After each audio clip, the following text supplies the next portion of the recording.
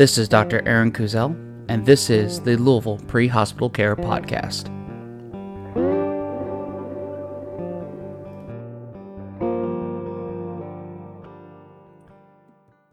Hello again, everyone. This is Dr. Aaron Kuzel again here with the Louisville Pre-Hospital Care Podcast, and we're going to talk a little bit today about abnormal labs. Some of the most frustrating calls in EMS are when the nursing home calls with that abnormal lab. Oftentimes, these labs are drawn 2 to 3 days ago and now have just resulted in an outpatient lab. Like most in EMS, it's hard to tell what is important and what do they mean. Are they dangerous? Could they be potentially dangerous? Or is it a waste of time transporting these patients? And I think one of the most important questions that we often ask ourselves in transport is, can this patient deteriorate on transport?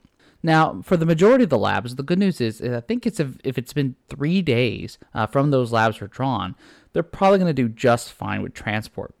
Could they deteriorate? Absolutely. But I think it's less likely given that these labs were drawn at a long time ago or several days ago. Now, that being said, it's probably one of the most important questions when looking at labs or going to a transport when you're talking about abnormal labs is to ask when those labs were drawn. If they were 3 days ago, could they potentially have gotten worse over that 3 days period of time?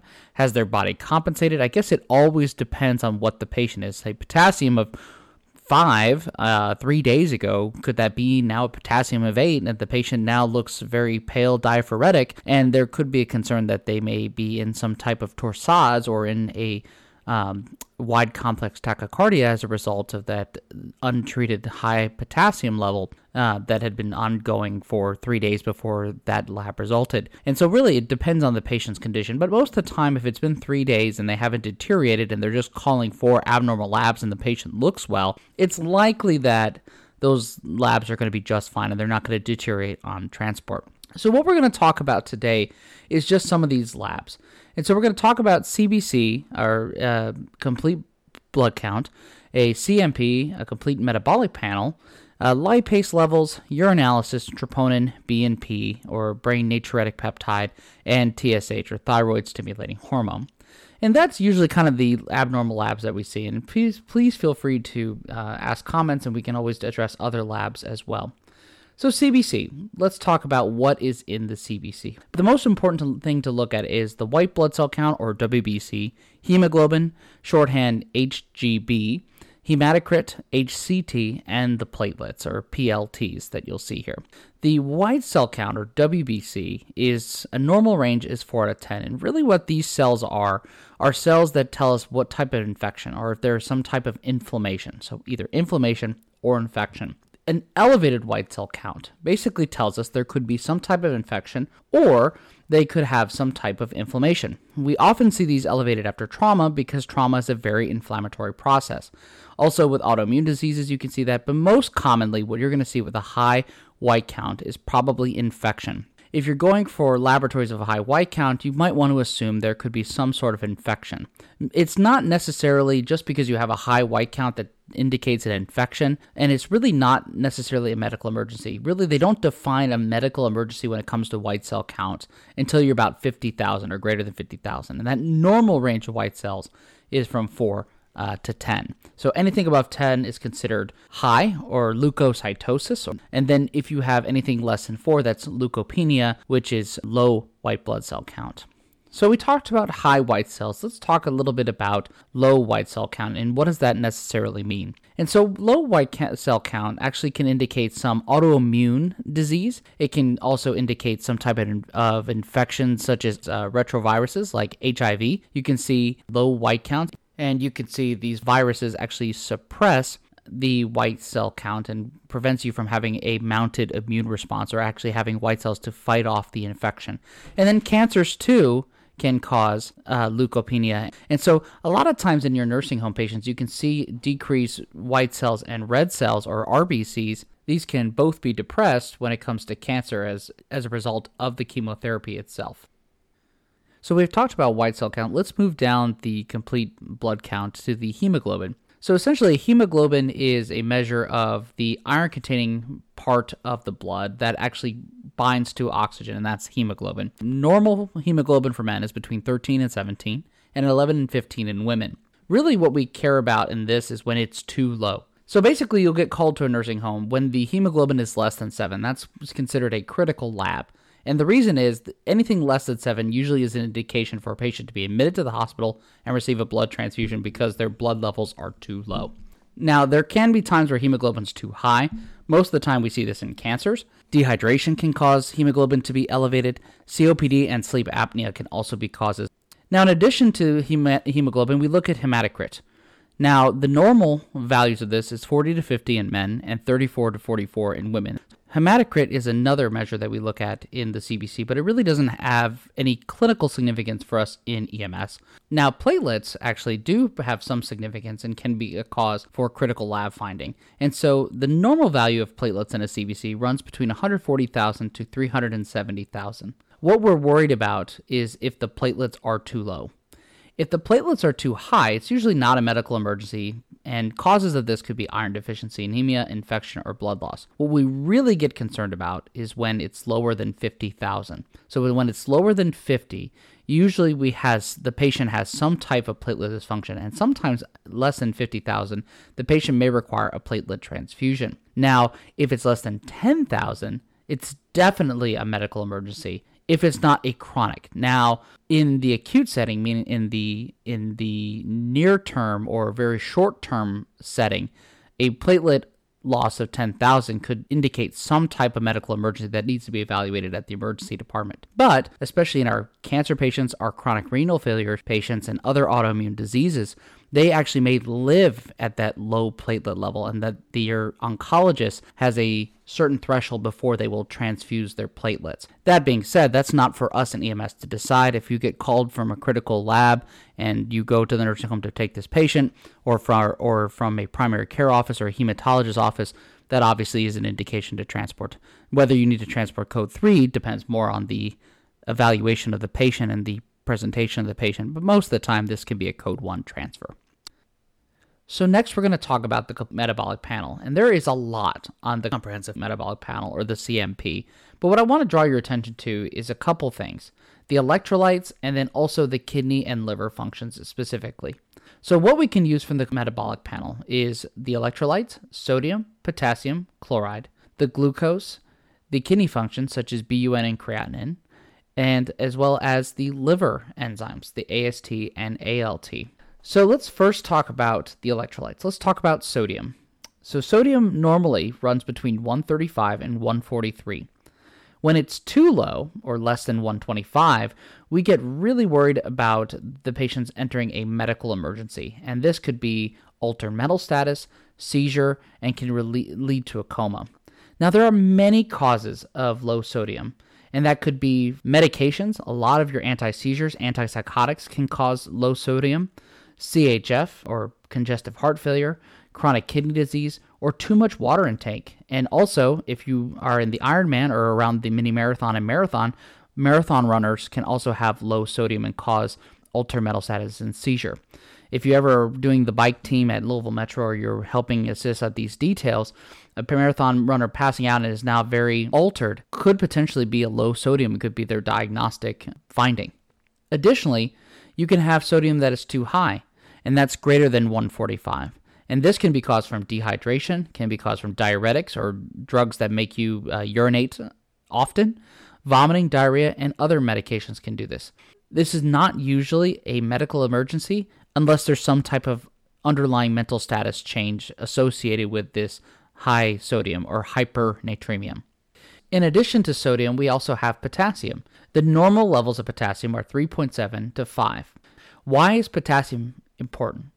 Well, it can be problematic if it's too low or too high. If it's too low or less than 3, it's usually caused by vomiting, diarrhea, and medications. Most of the time, there's not as much concern, but it can cause problems with the QT for the EKG. What we really worry about is when it's too high or greater than 5. When it's greater than 5, there's a risk that the patient can go into an arrhythmia and have a prolonged QT, causing a wide complex tachycardia. The thing to look for is EKGs. If you see peak T waves for our paramedics out there, this might be an indication that this elevated potassium is real.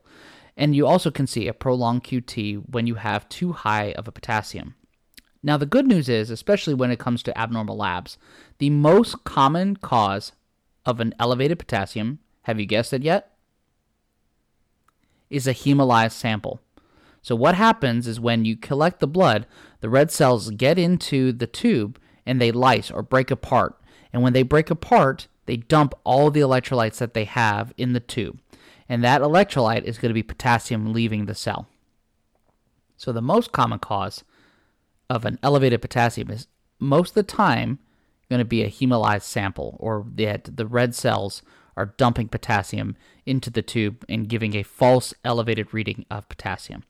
But how do we tell if it's real or it's fake when we go into evaluating those patients is that we check the EKG. And if we see EKG changes, more than likely or not, there's something wrong with potassium. And the treatment for that is to stabilize those membranes with calcium. Now, another electrolyte that we see often in the CMP is chloride. Now, really, this is never an issue in EMS. Normal levels are going to be 100 to 108, but really from an EMS standpoint, this is not as relevant as potassium and sodium. Now, let's talk about glucose. Glucose is pretty easy, right?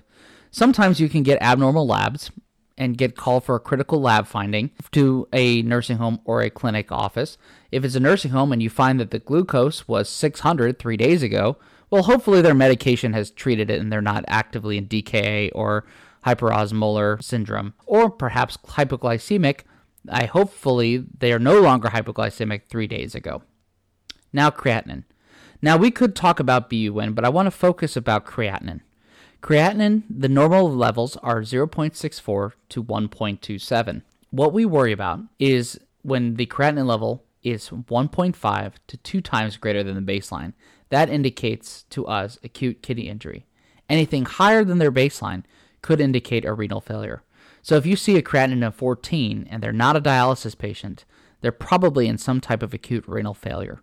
Hopefully this would have been caught and 911 would have been called several days before those lab results, but it is possible that they could be presenting with renal failure in front of you. So just because they have a creatinine of 4, that could be their baseline. It's important to look at their records, and we do this really often in the emergency department when we're looking at creatinines and comparing creatinines and to see where the patient's baseline. Do they have a worsening of their baseline creatinine to indicate that they have some kind of injury to their kidneys? Now, finally, in the CMP, we have AST and ALT. AST and ALT are liver enzymes and determine if they're elevated that there is injury to the liver. The normal level for AST is 12 to 38. The normal level for ALT is 12 to 32. Now, this can be elevated both in sepsis, as there is shock liver or injury to the liver, or it can be also elevated due to cirrhosis and hepatitis C. Really, we start to worry when the AST and ALT are elevated in several thousands, and that could indicate to you that the patient is progressing into liver failure. Let's talk a little bit about lipase.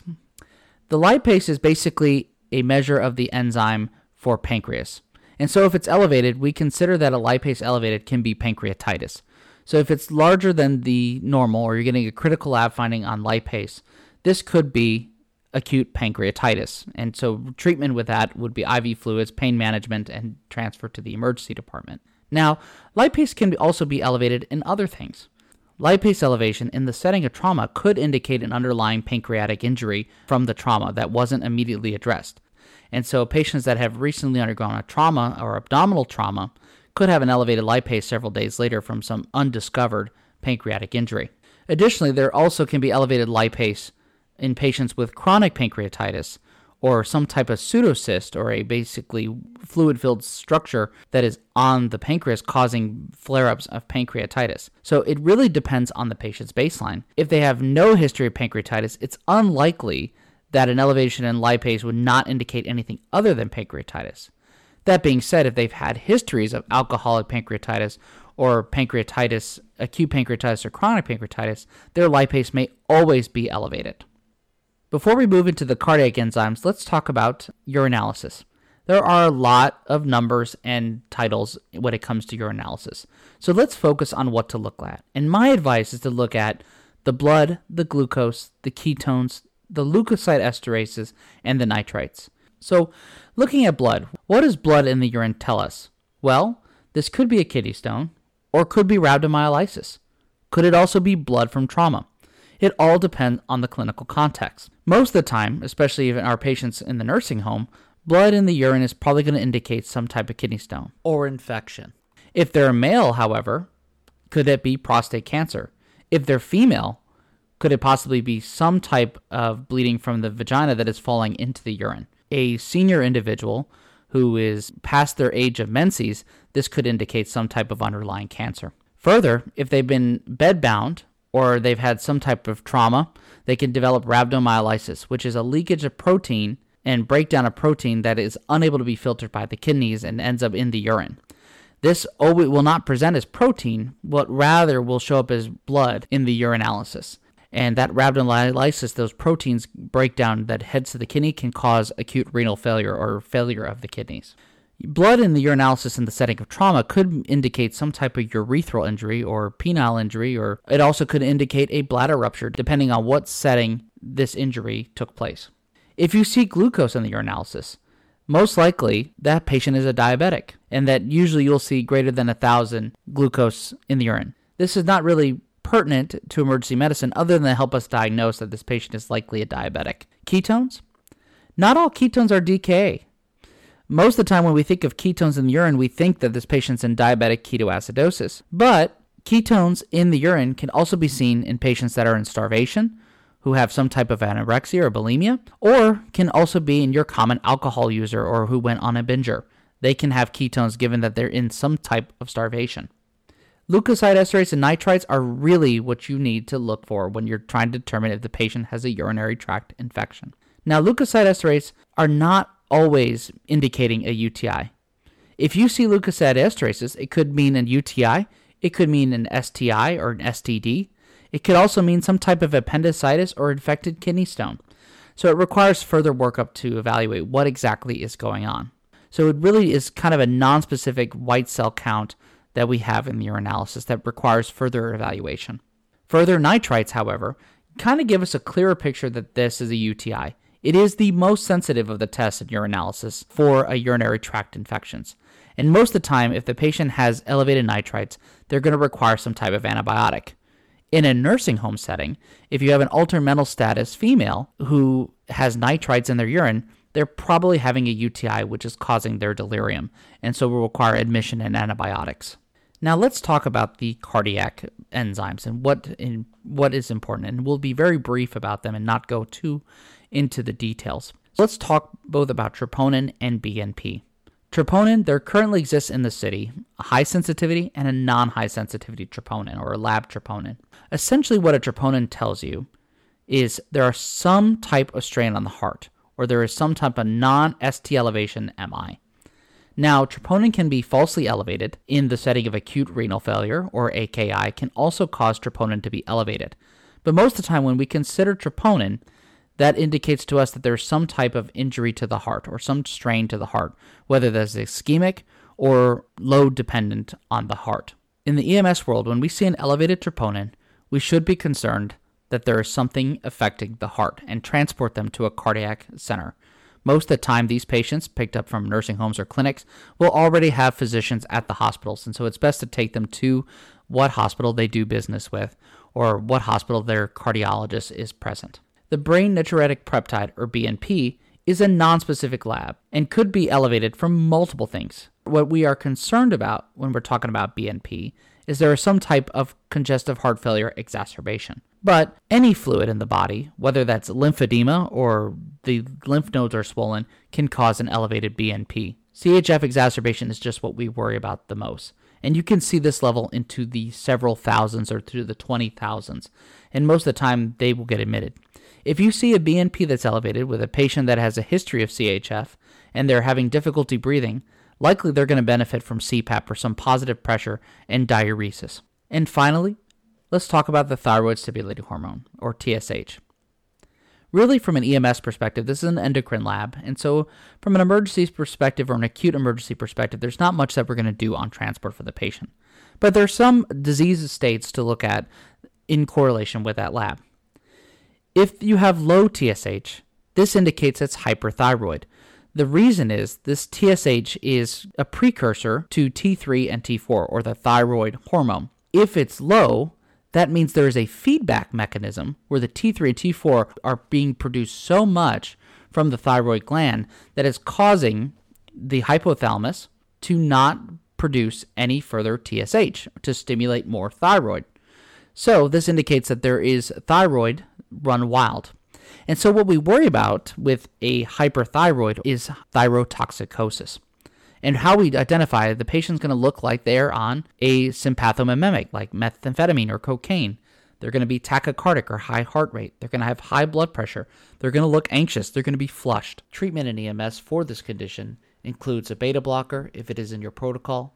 If not, a comfortable position, IV fluids, and rapid transport to the hospital. If TSH is high, that indicates a low thyroid, in the sense that TSH is being released from the hypothalamus, trying to tell the thyroid to release thyroid hormone, but it's not doing it based on some injury or some type of failure of the thyroid gland. Really, this is very common, and many individuals take supplements like levothyroxine, provide that thyroid hormone that they need for metabolism. One thing to watch out for when you're talking about hypothyroid is myxedema coma.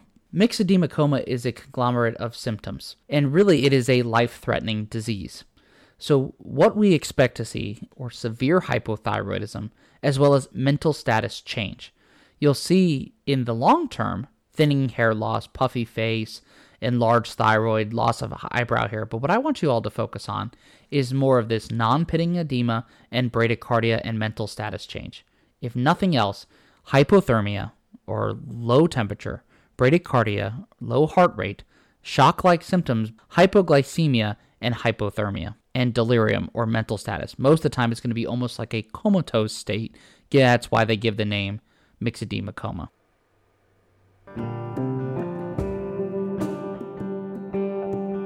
I hope this helps with just a very brief discussion on some of the labs that we encounter every day in EMS, especially when we're taking patients from clinical settings and nursing homes. And I hope this provides you a little bit more education on what those labs actually mean and what to look for if that patient deteriorates.